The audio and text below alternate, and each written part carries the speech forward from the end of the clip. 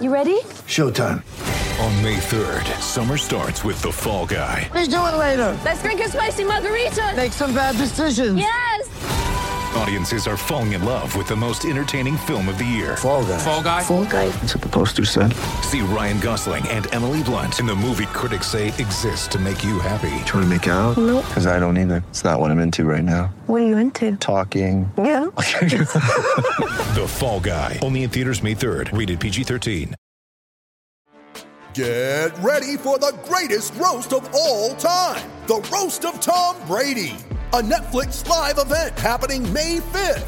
Hosted by Kevin Hart. The 7-time world champion gets his cleats held to the fire by famous friends and frenemies on an unforgettable night where everything is fair game. Tune in on May 5th at 5 p.m. Pacific time for the Roast of Tom Brady. Live only on Netflix.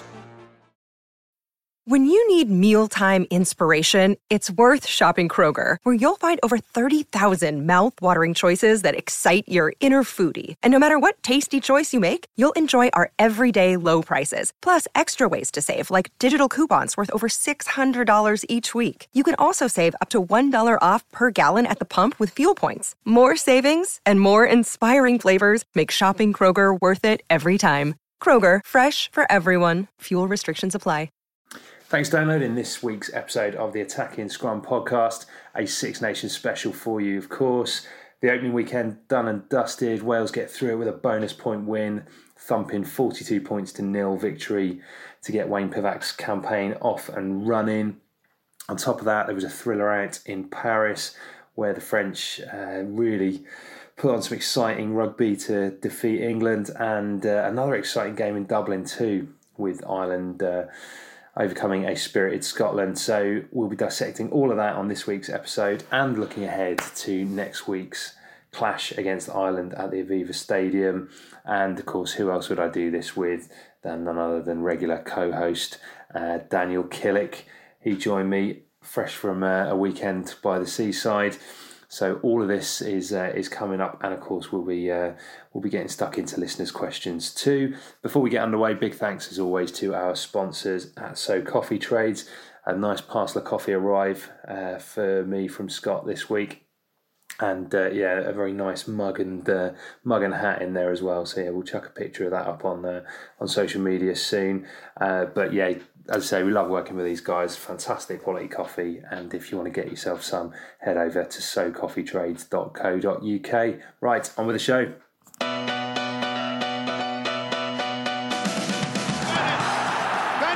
out to David Butcher.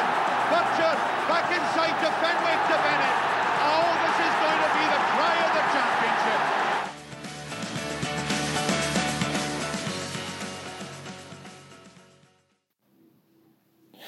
Some weekend, eh?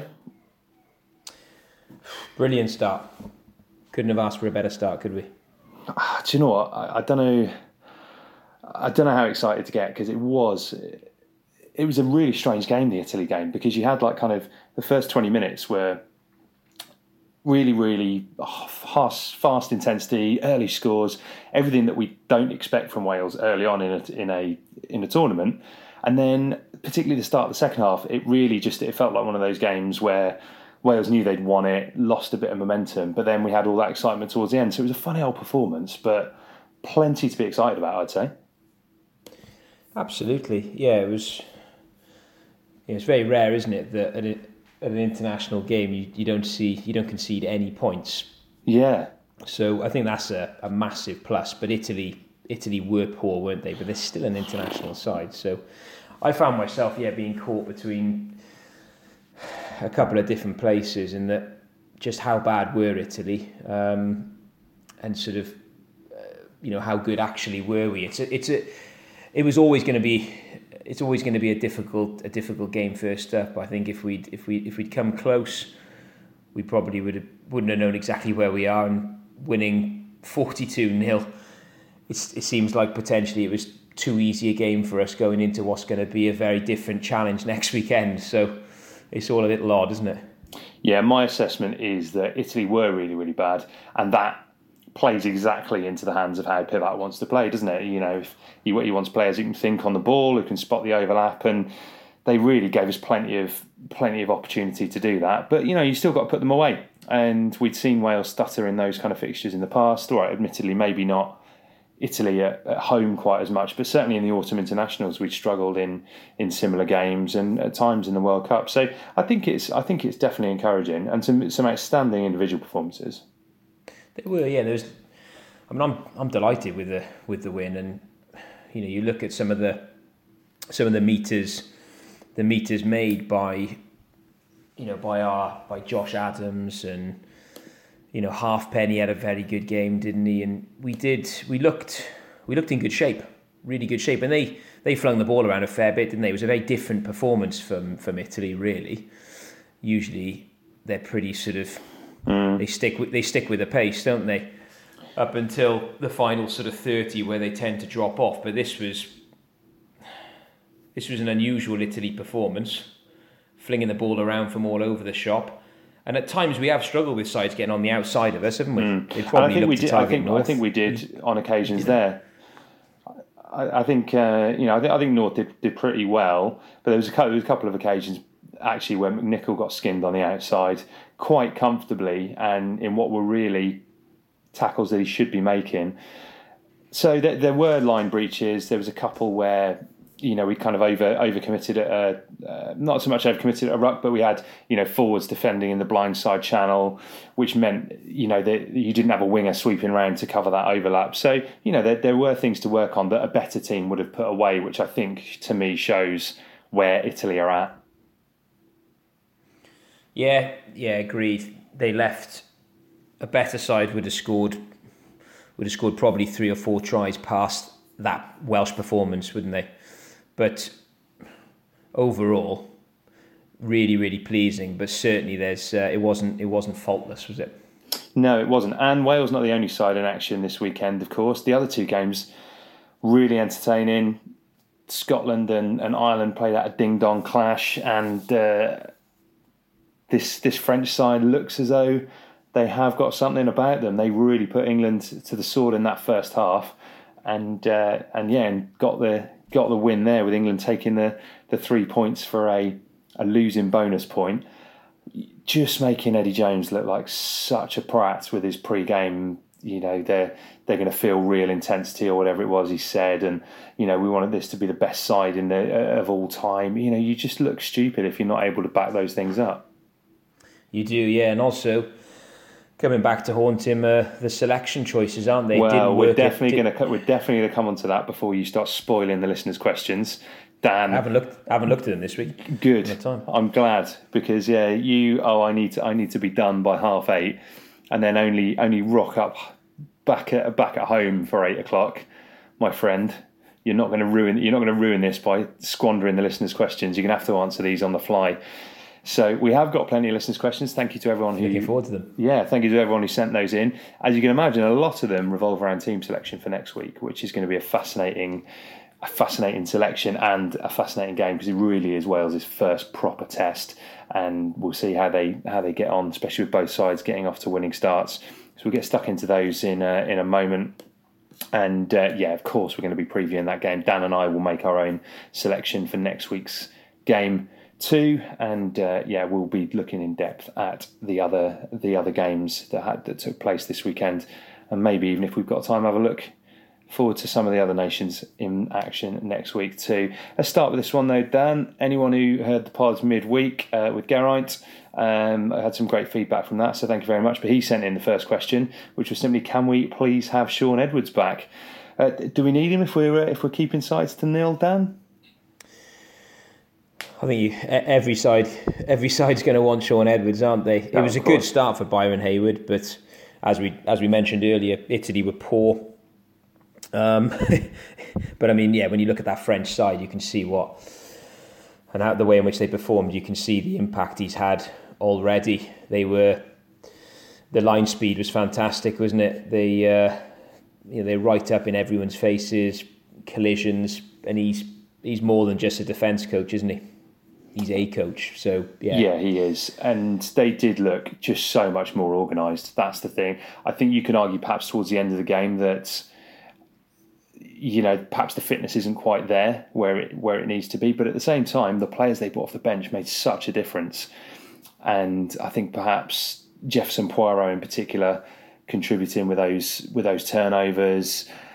Again, you just feel like, although selection is Galtier's decision, you just feel like that input from Sean Edwards saying, right, we need a prop coming off the bench who's going to be able to have a positive impact around the park and keep us in it defensively. You just wonder whether those things are helping with selection rather than it just being, I'm going to pick the best 23 players.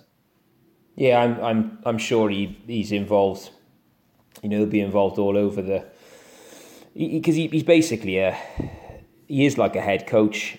I think he does so much of that, and also he's involved in the selection as well. That it was always going to be for France, wasn't it? That England were probably going to come back into the game and look stronger as it went on. So the fact that they managed to build that lead and then they had to get the bench options right, which I just reckon that Edwards is behind so much of it. Yeah, I think you're right, and I would expect to see that get better and better. The more familiarity they have, the more time they have with Sean Edwards in the camp and the whole new coaching setup. But how impressed were you with the overall French performance? It was a good performance. I think they've got more in them, but I still stand by what I said last week, which was that I called the French win as you did as well. I do think they're going to have some losses in them. They've got a lot of inexperience in there, and if you can stop them early on, so they're dangerous, aren't they? They can attack from deep. They've got a lovely offloading game, and they've got strike runners. So if you can stop them getting ahead and getting some early tries, they will drop off. They will give away some pens. They do lose a bit of structure. So you've just got to not play into their hands, and you've also got to get your selection right against them, which Eddie Jones didn't do. And will be brutal, as Eddie said. They were anything but. Yeah, I think you're absolutely right. The other thing that I think is really encouraging for France with regards to selection is particularly Dupont at 9. Just was, with the exception of kicking the ball out at 79 minutes, which is an error I wouldn't expect him to make again. He was absolutely imperious. Great running threat, good kicking game. Passing was, apart from a couple of times where he was snagged by Mario Itoje at the breakdown, I thought he had an absolutely superb game. He did. It was a world-class performance from him. Untouchable at times, wasn't he? Lovely passing game. Yeah, he was an attacking threat all day long. It was lovely link between the forwards and the backs, and especially when you consider that there's so much youth in that side. It was a huge performance from him at 9. He's a youngster himself, isn't he? He just looked so composed. So, yeah, I mean, everyone's been looking forward to watching Dupont, and sometimes when there is, when there's a lot of weight around your shoulders, you can sort of falter under it. But he just seemed to grow into that shirt, and yeah, apart from that little error at the end of the game, it was pretty much faultless, wasn't he? Yeah, I think he was, and lots of other positives for France in it. It was just so different to see them play like that, because in the past we've come used to, in the last 10 years or so, going, right, they're going to be hard up front, they're going to have a big pack, they're going to be very dominant at scrum time. Set piece really didn't fire for them, but the backs played like a vintage 80s or 90s set of backs. They were just absolutely superb and champagne rugby. Yeah, it was lovely to watch. It was great to see the French sides on the up, and I thought that the French back row as well totally outplayed the English back row. Let's lead on that with the next question. Charles Ollivon called it, didn't he? Yeah, he did. And this one is from our good pal, the mighty Murph.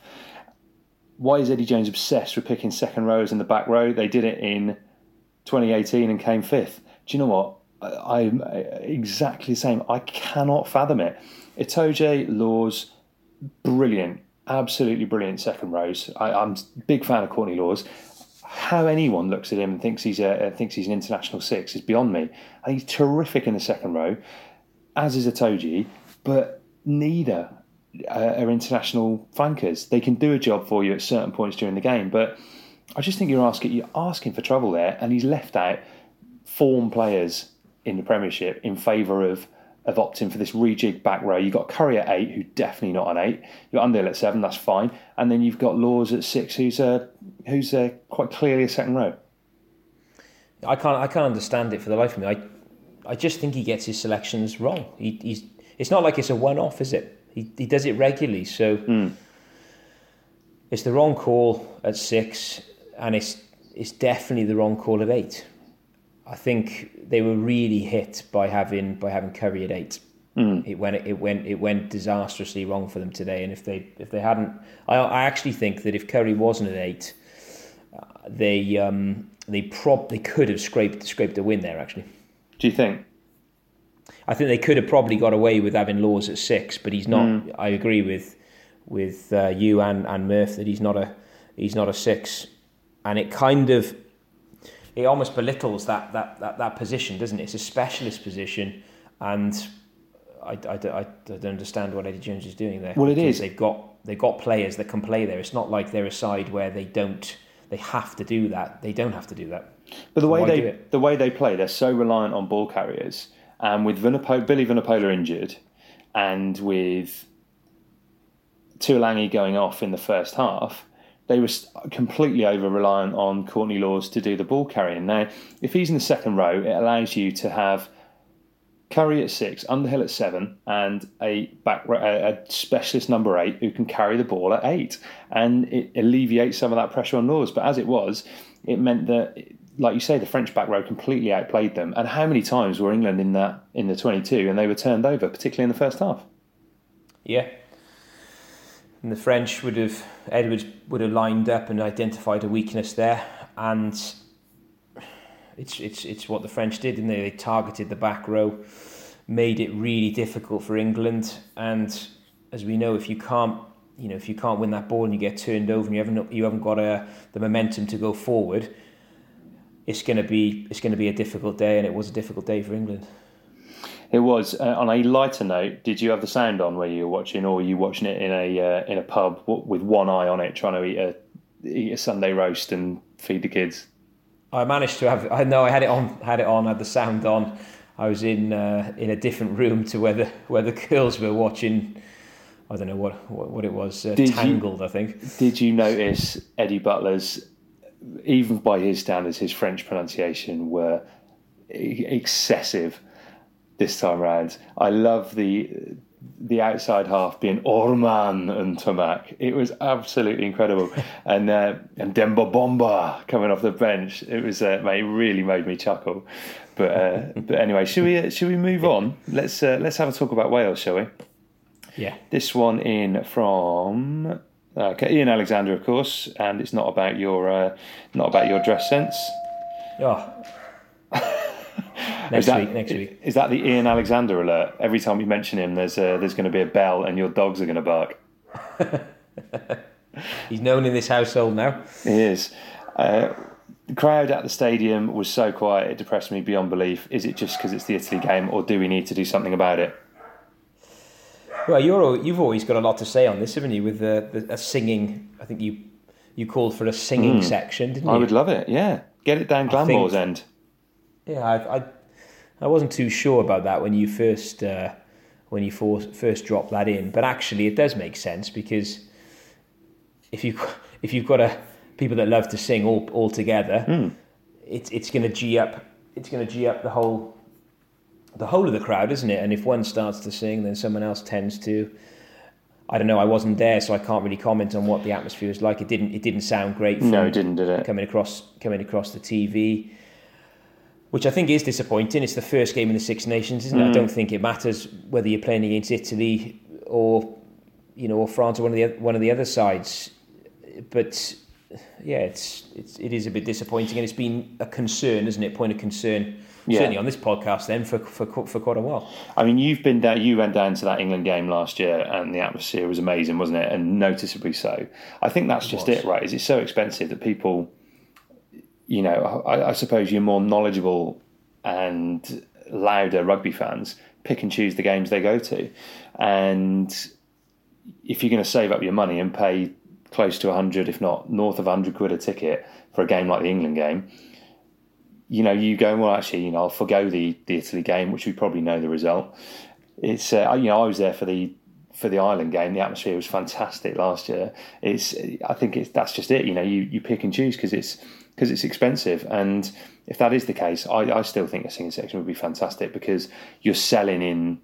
I'm putting my marketing hat on there, right? But when you got the TV cameras in there, you're selling that product to the rest of the world, and as well as selling it to potentially to people who are going to turn up. So it's not a good look having it sound as kind of echoey as it did. With that singing section then, so they'd obviously pay to go, but you'd basically identify anyone that likes to sing, regardless of quality, sits in a particular section, yeah? Yeah, and I'm suggesting maybe the lower end down at Glanmore's end, and so not perhaps the best seat in the house, but one that you can have as a noisier section.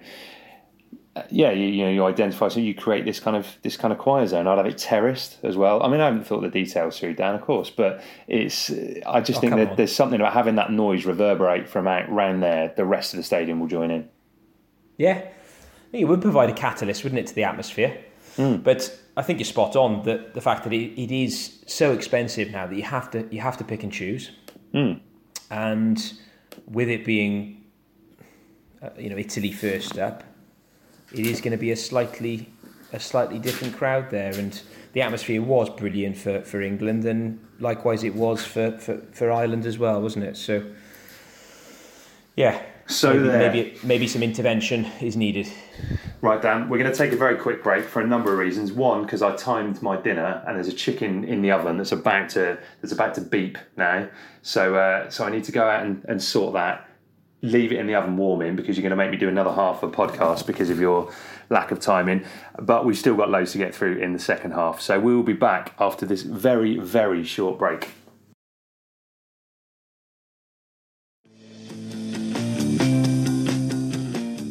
I'm Ben John and you're listening to the Attack and Scrum podcast. Welcome back to the Attack and Scrum. Still got plenty to get through, Daniel, including... Daniel. Yeah, I had a good bit of chat with some of the boys on Twitter yesterday about Daniel Biggar, as Sean Holly would put it, and also about how there could be a market for creating a sat-nav voice in Sean Holly's Scrum 5 voice. That'd be very good. I was thinking along the lines of take the second exit towards Bristol. I was lucky enough to coach Ryan Jones at Bristol and we got a one championship playoff final. Niche, but there we go. Let's get back to talking about Wales. When Gareth Davies, this is from John Phillips, when Gareth Davies comes back fit, who is starting and who's on the bench? Thomas Williams starts for me next week. Gareth on the bench. Rhys Webb drops out. Interesting. Yeah, I thought Webby tried a bit too hard, if I'm honest. I think he was maybe a little bit emotionally charged, and I thought he got a couple of bum calls from Luke Pearce as well. He did, actually. Didn't he? A couple of borderline ones. I don't know if that was just me with my Webby fan club hat on, but my slight problem with this is, Dan, if Gareth Davies is fully fit, I think he gives you more of an impact playing for 50 minutes because he can poach you a try out of nowhere with one of those intercepts. He can spook Murray and Sexton. So I personally would start him and have Thomas coming off the bench, which is incredibly harsh. But it's I think sometimes you just got to go horses for courses, and that's what I'd be looking to do. So I think I'm going to go the opposite. I think Thomas Williams to start. Reason being is that I like the way that he played with Biggar. And I think Biggar needs that. He's very difficult to read, Thomas Williams, in what he does. And I think he just allows a little bit more space and time to Biggar, which will bring the best out of Biggar's game. So what we'll lose in the defensive qualities of Gareth, I think the backline benefits from Thomas starting with giving Biggar that extra bit of time on the ball. So I'm going to go that way round, and also how frightening would it be for the for Ireland to see Gareth Davies come off the bench. He's not a 9 that you'd want to face against. Well, I think the same about Thomas Williams, but you make a compelling argument about him starting because Biggar did look fantastic at 10, and at no point more so than the through the legs pass, which I saw someone on Twitter say it belonged on Pornhub. It was that it was that good. Do you know what? I was brilliant to see that from Biggar. It felt like he's got more freedom to be a bit more expressive at 10, doesn't it? Yeah, it did, and he knew exactly what he was doing. I mean, he's done it for Northampton, hasn't he? A couple of weeks earlier, but the way that he was lining up, almost facing the post, it completely threw the French defence. And yeah, Josh Adams knew exactly what he was going to do also. So it's clever, and he really seems to be enjoying his rugby at the moment, doesn't he? And I think he's really kicked on since he's gone over the bridge.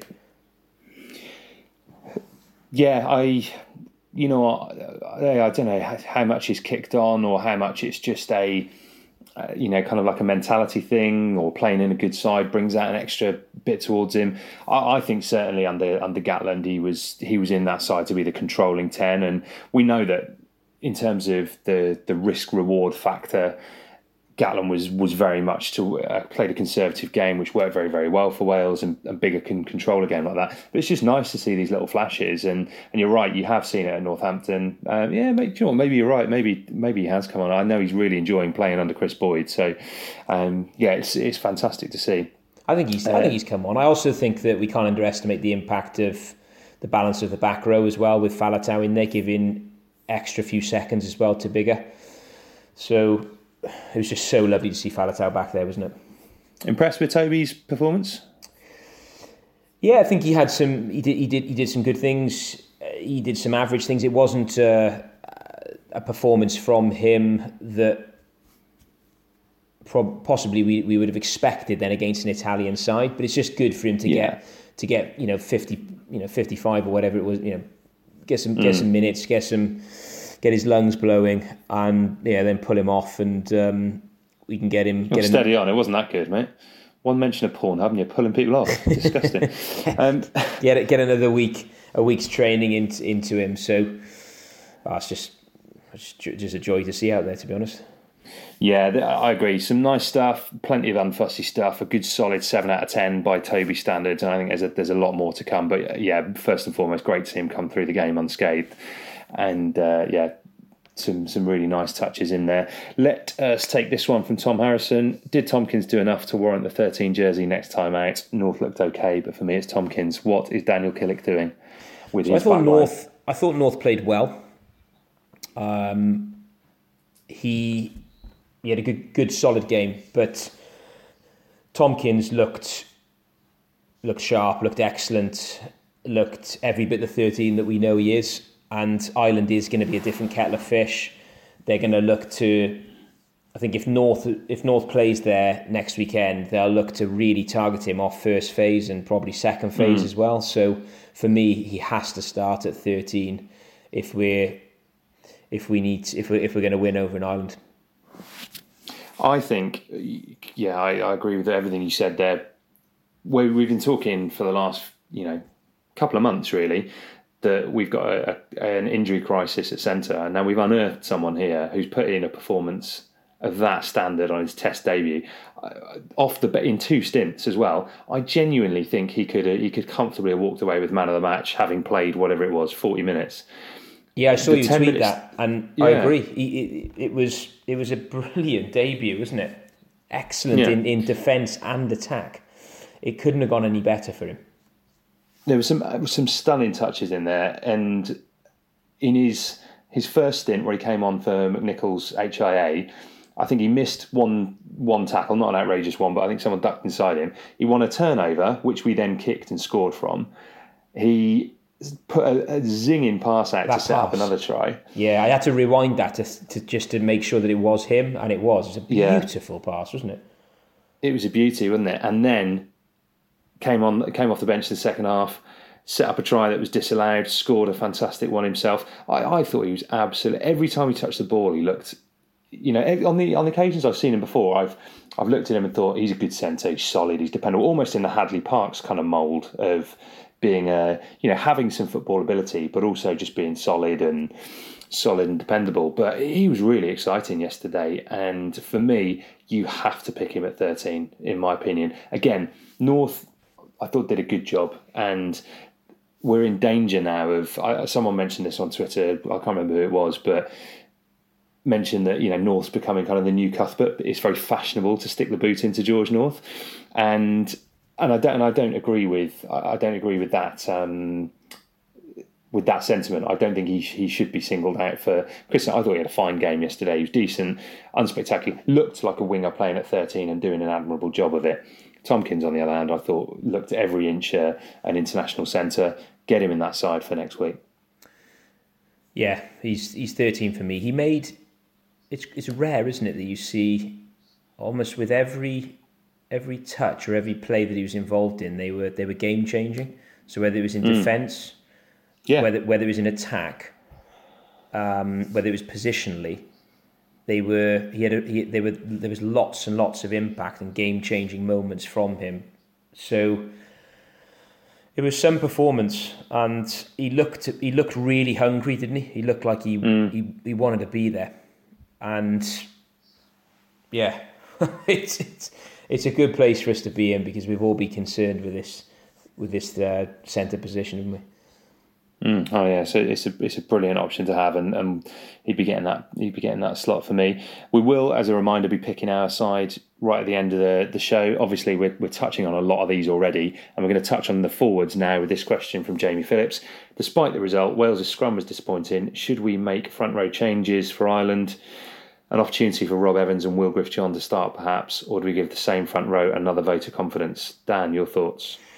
Yeah, I thought the scrummaging performance from us was poor, and because we're going to be going up against Ireland next weekend, we know how they're going to want to play. They're going to be keeping it tight, massive scrummaging performance, line out, real set. They're going to look to dominate the set piece, rolling mauls, etc. I would make some bold changes to that front row, but keep Ken Owens there. What are your bold changes then? Those two just mentioned, Evans and Will Griffith-John. Will Griffith-John in. Mm-hmm. And I would bring in Carey as well. Oh, big. Very big. Because Carey's got an offload. He's explosive as well, isn't he? And he's scrummaged better than I think any of us really would have expected then.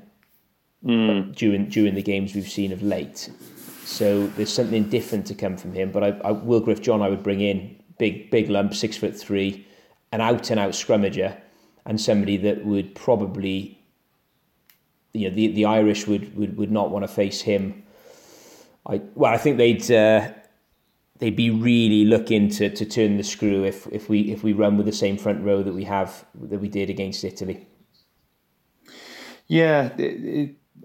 It's very difficult playing devil's advocate again here. I thought there was Wyn Jones, as you know, I'm a big fan of, but I thought he had a very disappointing game by his standards, particularly giving away 4 or 5 penalties, whatever it was at scrum time. That's not what we've come to expect. That the young Italian tight head gave him a real hard time.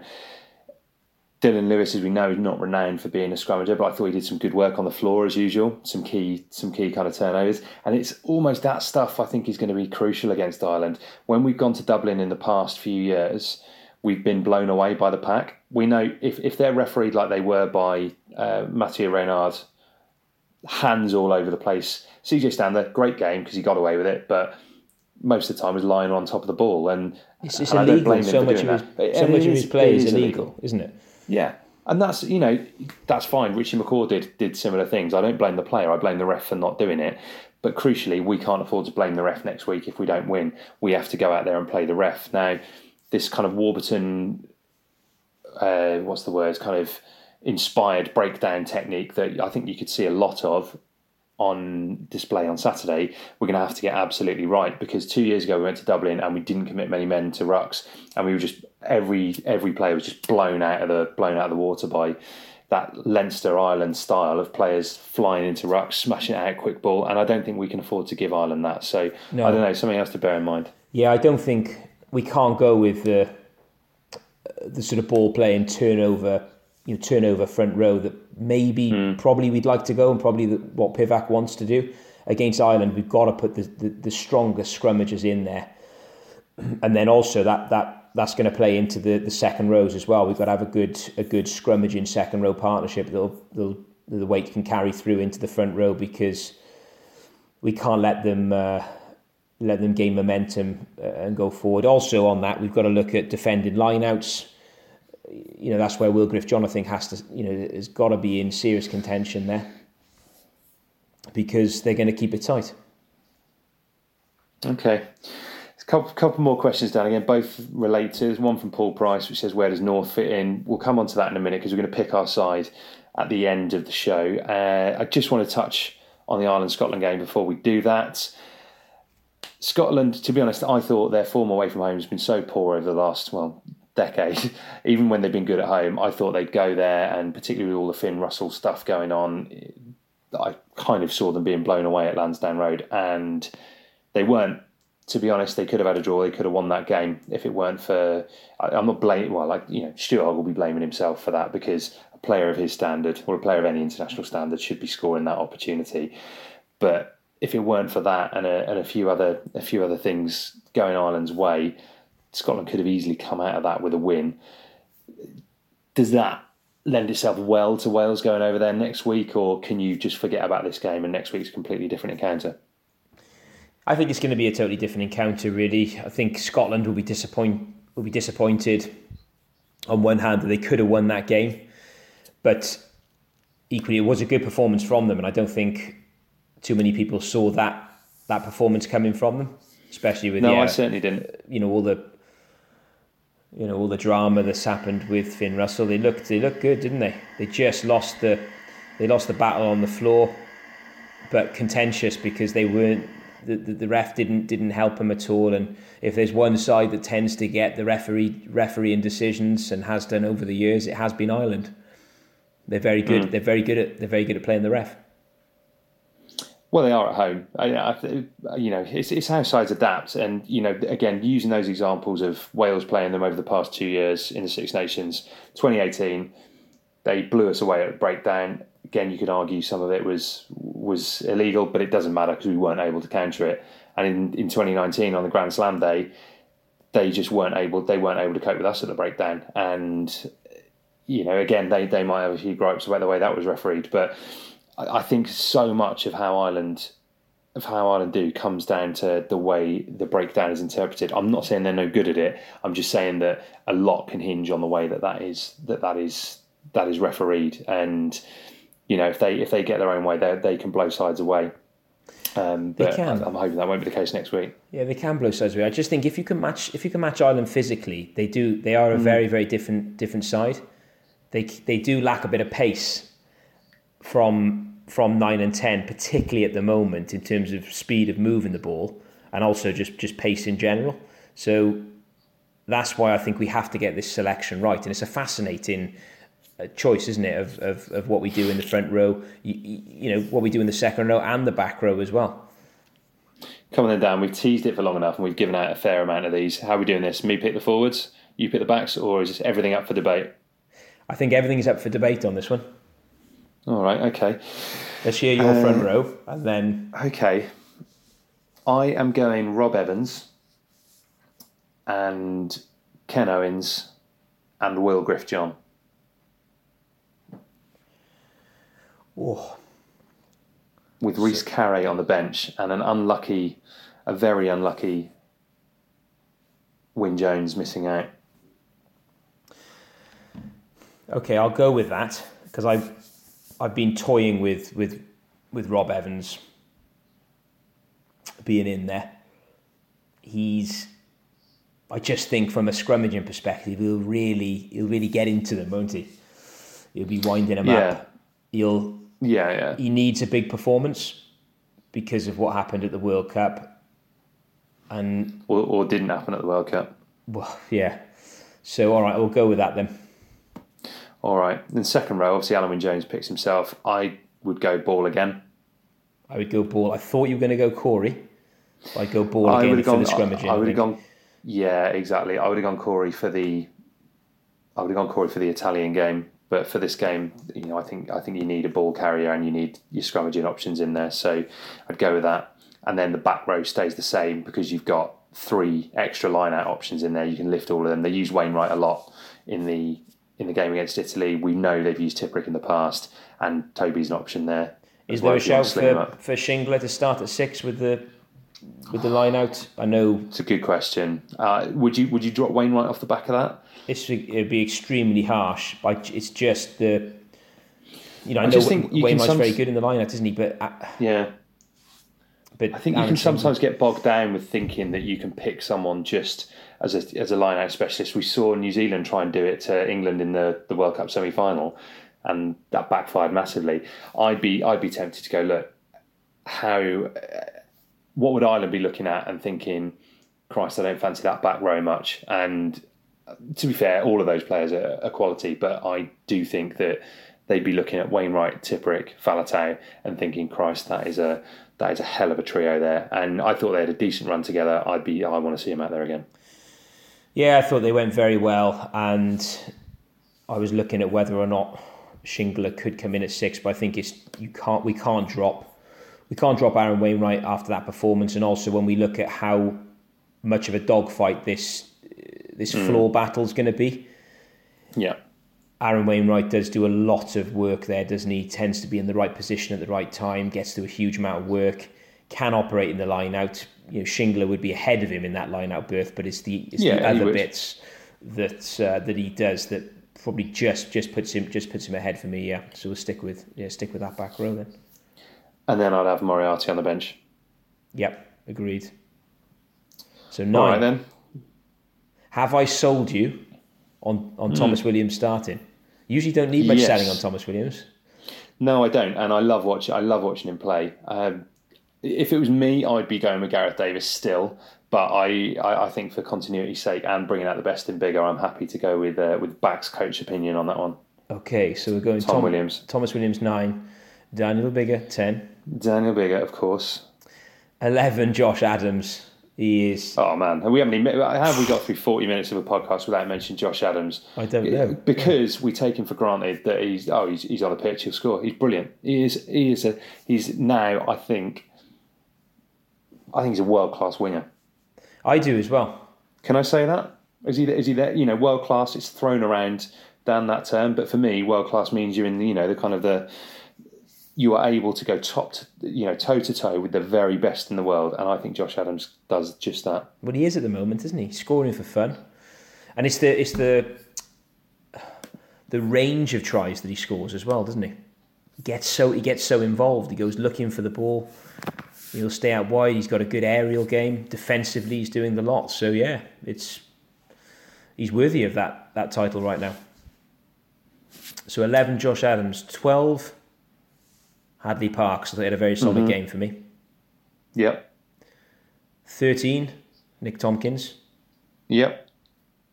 14 for me, George North. Agreed. Oh. Agreed. Okay, yeah, it's Johnny Although I don't think he'll do that. I think he will go with McNichol again. A, he's a massive fan of McNichol, and B, he was on the ball a lot. Either first or second receiver, and I think that's indicative of what Pivac wants from his players.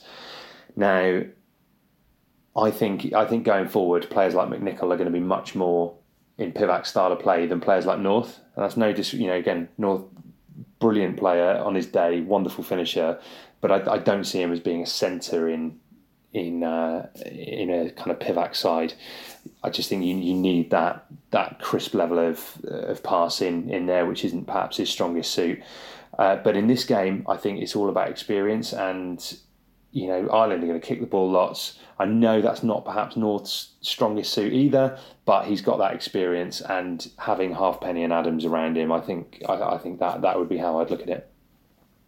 Yeah, having Halfpenny Adams' defensive qualities means that you're comfortable with North, and he's hugely experienced, isn't he? So I would go North at 14, and McNichol drops out, but I do think McNichol's going to feature in the Pivac's thoughts and games a lot more moving forward, but just not in this one. So who are your backs on the bench? So backs on the bench. So Rhys Webb drops out altogether. So Gareth Davis, presuming he's fit, presume he's fit. Jared Evans, and then Watkin, okay, if he's fit as well. Yeah. It's just not a bad old side, that, is it? So Johnny McNichol misses out. He misses out altogether on this, which is quite harsh. But he did make a few mistakes, but it's not really because of that. I just think this is purely on sort of who I think is gonna put us in the best possible position to get this crucial win over in Ireland. Because if we get this win, it's on. Yeah, no, are you happy with those backs on the bench? Yeah, I am. I think I'd probably go McNichol on the bench instead of Watkin. But I think that's just down to a bit of game time, and possibly if you go into the last 15 minutes 10 points behind, needing to pull a try out of somewhere, McNichol is the kind of player who can do that from nowhere. I think if you go into that last 15 minutes 10 points ahead, Watkin's great coming off the bench because he can, when you're under the pump, he can win you a turnover with those strips, or I don't know. It's they're good options to have. I'd be edging towards McNichol, but happy to take your lead on that. Okay. All right, Dan. Just to finish then, couple of predictions. Do you want to recap of that team then? Yeah. Just the other. We just finished off the other replacements. So we've got Ross Moriarty on the bench. Hill. Yeah. Corey Hill. Elliot D. Elliot if he's fit. If not, Elias. Yeah. Rhys Carré is the loose head option. And then I would probably go. I'd stick with Leon, which is very tough on Dylan Lewis to miss out. But I would as well, actually. For this, I thought he played well when he came on. He was pretty effective, wasn't he? He carried well, and we've got to remember as well, his scrummaging has come on leaps and bounds at the Dragons. So for this one, Brown in, and a little harsh on Dylan Lewis, but he'll come back in. Yeah, look, I think I think you're right, and they're good options to have, and it'll be interesting to see what happens with Tyg Furlong as well. Yes, it will. He obviously went off not looking good. Yeah, I haven't seen too much more of that, but that could be a big blow for Ireland. Let us quickly have predictions for next week. Let's start with France-Italy on the Sunday, Dan. France by 12. France by 22 for me. Comfortable there. I think France will tear Italy apart. I think it'll be very similar to what happened this week. Possibly Italy with a bit of an improved performance, but I can see that being a very comfortable France win. Scotland versus England, Calcutta Cup at Murrayfield. I think we'll see a strong English performance next weekend with some different selections, or at least there should be. So I'm going to say a relatively comfortable win for England. England by 12. England by 2 for me. I think that's going to be tight, but I think they'll nudge it. Oof, okay. Be a great game. They've got a good record against England in recent years, Scotland, particularly at Murrayfield. Although, I don't know. I was impressed with how they went this weekend. I think it'll be a lot tighter than... Well, I hope you're right, yeah. Yeah, well, I hope I'm completely wrong and Scotland stuff them, but we'll see. Ireland, Wales. This is it, Dan. Yeah, this is the one. I'm going over for this. We don't tend to win when I go over to Ireland. I'm hoping this time it's going to be different. Please, can it not be raining as well? I'm going to say Wales by 5. Okay. Unfortunately, I'm going to let head rule over heart on this one, and I'm going Ireland by 6.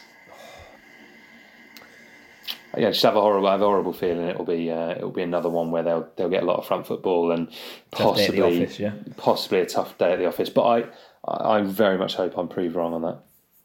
We look more dangerous now, don't we? So let's hope we can just get this ball away from them. Yeah, give it to Josh Adams. Give it to Josh Adams. That's the tactic. That's it. I did see again. Someone on Twitter said that's become the new "Go on, Shane." It's become the new kind of give it to Josh is the new version of that. But either way, it's because he's an exciting player to watch. So fine, so be it. Dan, been a pleasure as always. Thank you for that. And Jed, hope your chicken's not too burnt. Oh mate, I hope it is. If it is, I'm going to get slaughtered by the wife now, and I'm going to come over to your house and I'm going to punch you squarely in the face while you sleep. If it's burnt, just think, you're probably eating too much meat anyway, so yeah, stick to those veg, yeah? I'll stick to the vegan scrummaging falafel diet that you live on. Right, we'll chat to you again next week, Dan, and hopefully we'll have a bit of a bonus for you. We're hoping to appear on the Under the Sticks podcast in the middle of the week. Yeah, looking forward to that one. Yeah, which is the Pro 14 official podcast. So that'll be good fun to do that. And we'll be back at the same time next week. And if we do get time, we'll have a bonus pod in the middle of the week for you too. Thanks for listening, and we'll be back very, very soon.